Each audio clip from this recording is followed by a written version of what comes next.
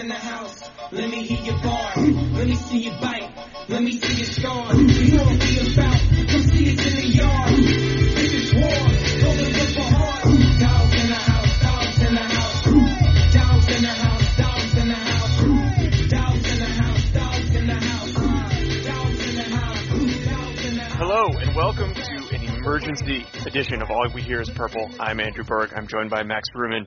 We're here to talk very briefly about the offensive coordinator hiring of Joe Donovan. We're going to talk a little bit about Donovan's history, what we know about his resume to date, and then what that might mean for the Huskies.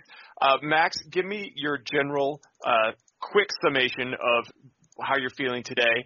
I know it's been a rough 24 hours for Husky fans in general. Kind of give me the rundown of that, and then let's dive into Joe Donovan, the coach, a little bit.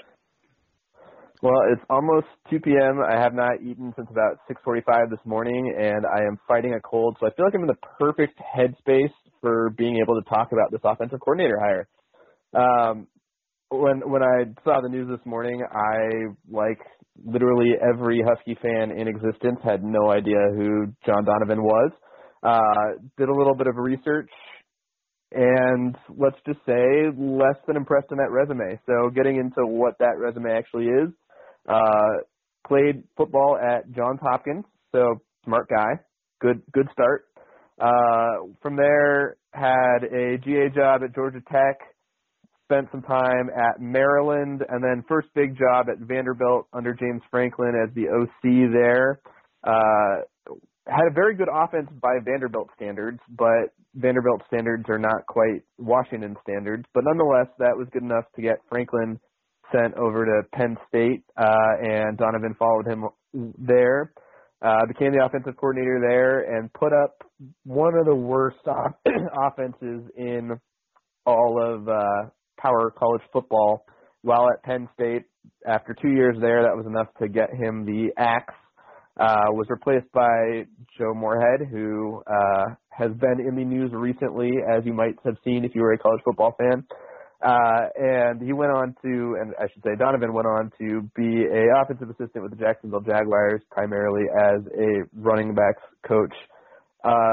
The key points of that resume, again, some success at Vanderbilt, averaged almost 30 points there at one of the worst SEC programs. So you can take it or leave it. By advanced metrics, it was a mid-60s-ish offense, so not quite as good as the points per game might make it seem, but still pretty good for Vanderbilt. And then at Penn State, you can talk about the extenuating circumstances, and I'm sure we will, but did not put up results there. And after getting let go, the team immediately got better. I guess I'll let you touch a little bit on some of those circumstances around there and why there might be a little bit of optimism that can be gained from that, but it's not a lot. Yeah, and it is kind of anonymous. I think we all rushed to our laptops or phones to Google John Donovan this morning. He's so anonymous that I even just called him Joe Donovan in the intro, and when you Google his name, the first person who comes up is a journalist who wrote a book about autism. So it's not that guy. It's the other John Donovan that Max was describing. Okay. As you alluded to, you got the right one. The Columbia journalist is a totally different John Donovan, who, as far as I know, we have not offered a job to. Although the way the coordinator search went, tight ends may coach have is called open him at some point. Yeah, I would still need a tight ends coach. So, like you alluded to, he spent 2 years at Penn State. People may remember that Penn State got in some trouble about a decade ago. They were down 40 scholarships at the time he took over, and the way that worked out for timing was the two classes where they basically they had extremely limited scholarships were what would have been the upperclassmen the 2 years that he was their offensive coordinator. You know, being down 40 scholarships matters no matter where you are. They did have pretty solid skill position players. They were largely too young. Among them was Chris Godwin, who's now on the Bucs, and Saquon Barkley, who is, maybe the best player in college football, but he was a true freshman when Donovan was the offensive coordinator. And then their offensive line, I tried to reconstruct a depth chart of who was playing at that time, and it appeared that they only had 4 scholarship players who were in their upper class years. So they were leaning pretty heavily on freshmen and true sophomores across the depth chart. And there were, guys who were listed as a starter at one position on the line and the top backup at two other positions and things like that. So it was not an encouraging situation. The results were bad. What can we take away from that? It's kind of indeterminate. But I think one of the things we talked about offline earlier today on our Slack channel was there's one way to distill this is that the Penn State offense was not good when he was the offensive coordinator. That could mean he's a bad coach. It could mean that it was a bad offense and it wasn't going to matter who the coach was. But it's certainly not evidence of him being a good coach. We can't take anything good away from that. And, certainly we would like to hire somebody who we could say something good about. I think worth noting a little bit in his history, his coaching tree. You mentioned he started at Georgia Tech. George O'Leary was the head coach there, famous longtime college coach. Ralph Friedgen was an assistant there, and he followed Friedgen to Maryland.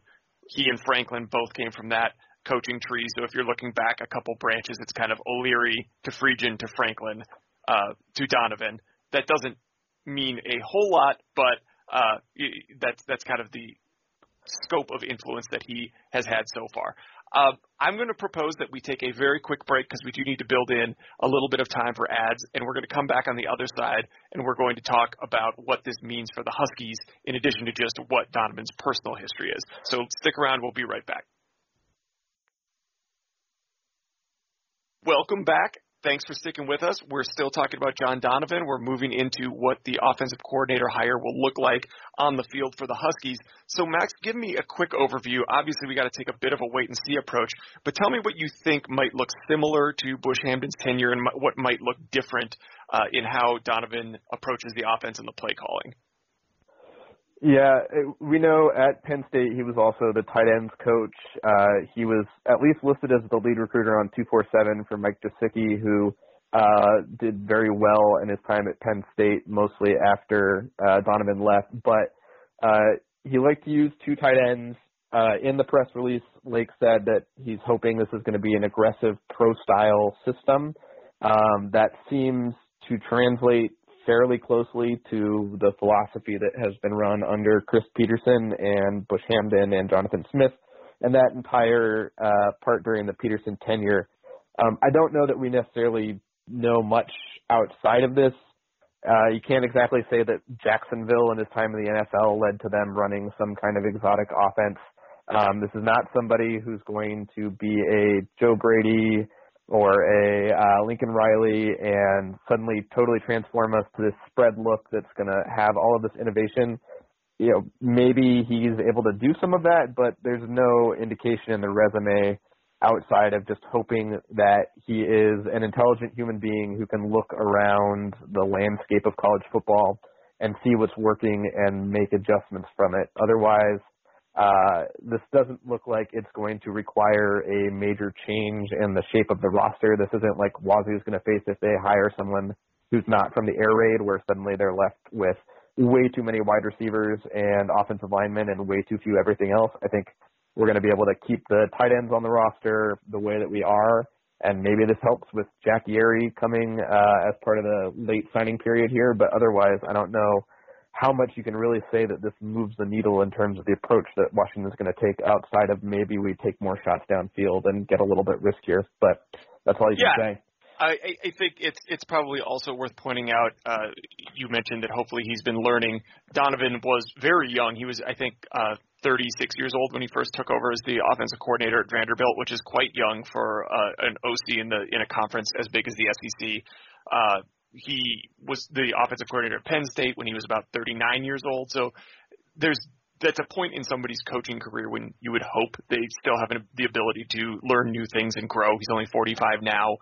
He spent those last few years in Jacksonville doing a variety of different coaching jobs there with quarterbacks, with tight ends, with running backs. The connection with Jacksonville appears to be that Doug Marrone, the Jags coach, previously coached under George O'Leary also at Georgia Tech, so they have some similarity in their coaching tree there.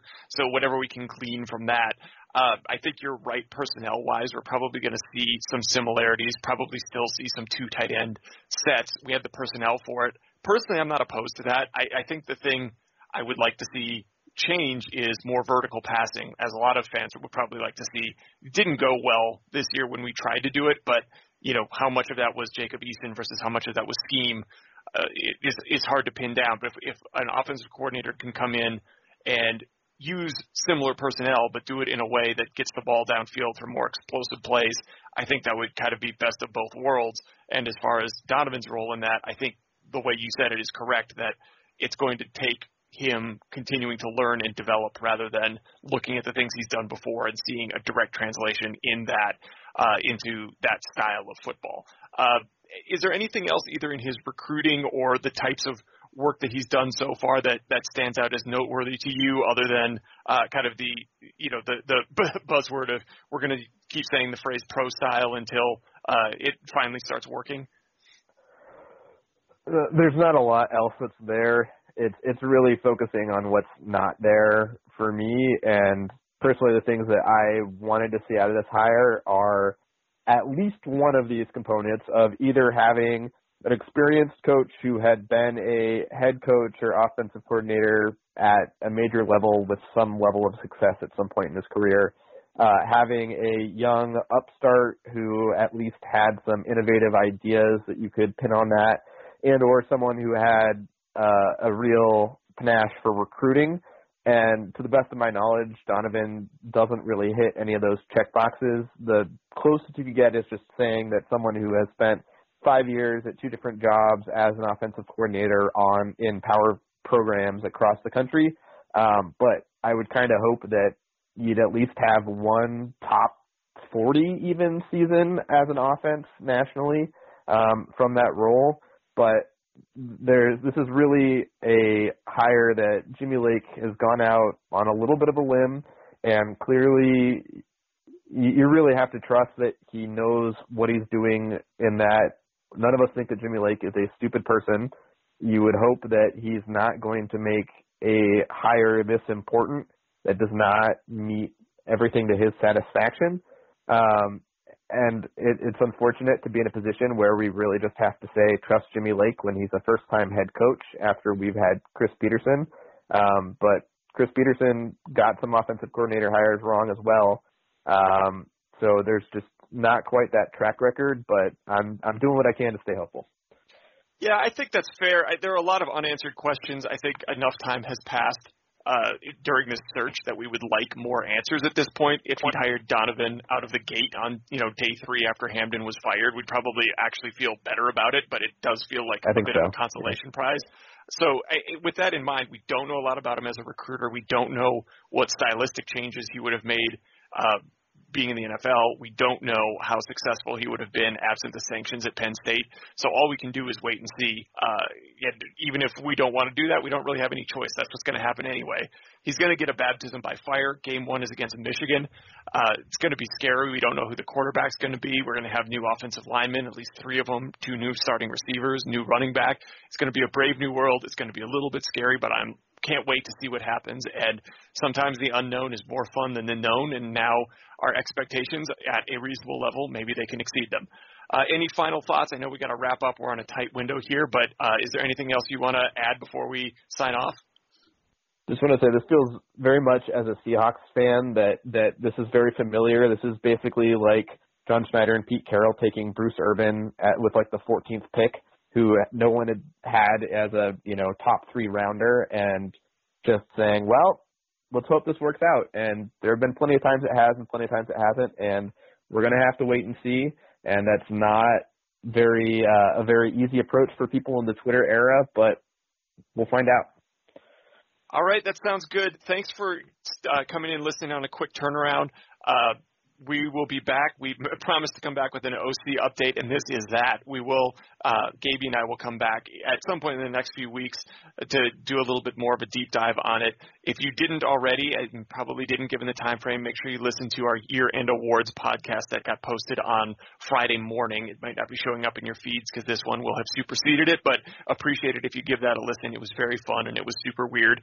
And as we finally wrap up here, I did want to make one correction on that podcast. I gave the year-end award for the best tailgate food to some sous vide duck sliders. I finally got the recipe back for the breakfast from the North Dakota game, which was a taco version of huevos rancheros with marinated flank steak and a roasted red chili pepper sauce. So just wanted to make that correction. I was given the wrong envelope. And with that, thanks for listening, and have a good weekend, everybody.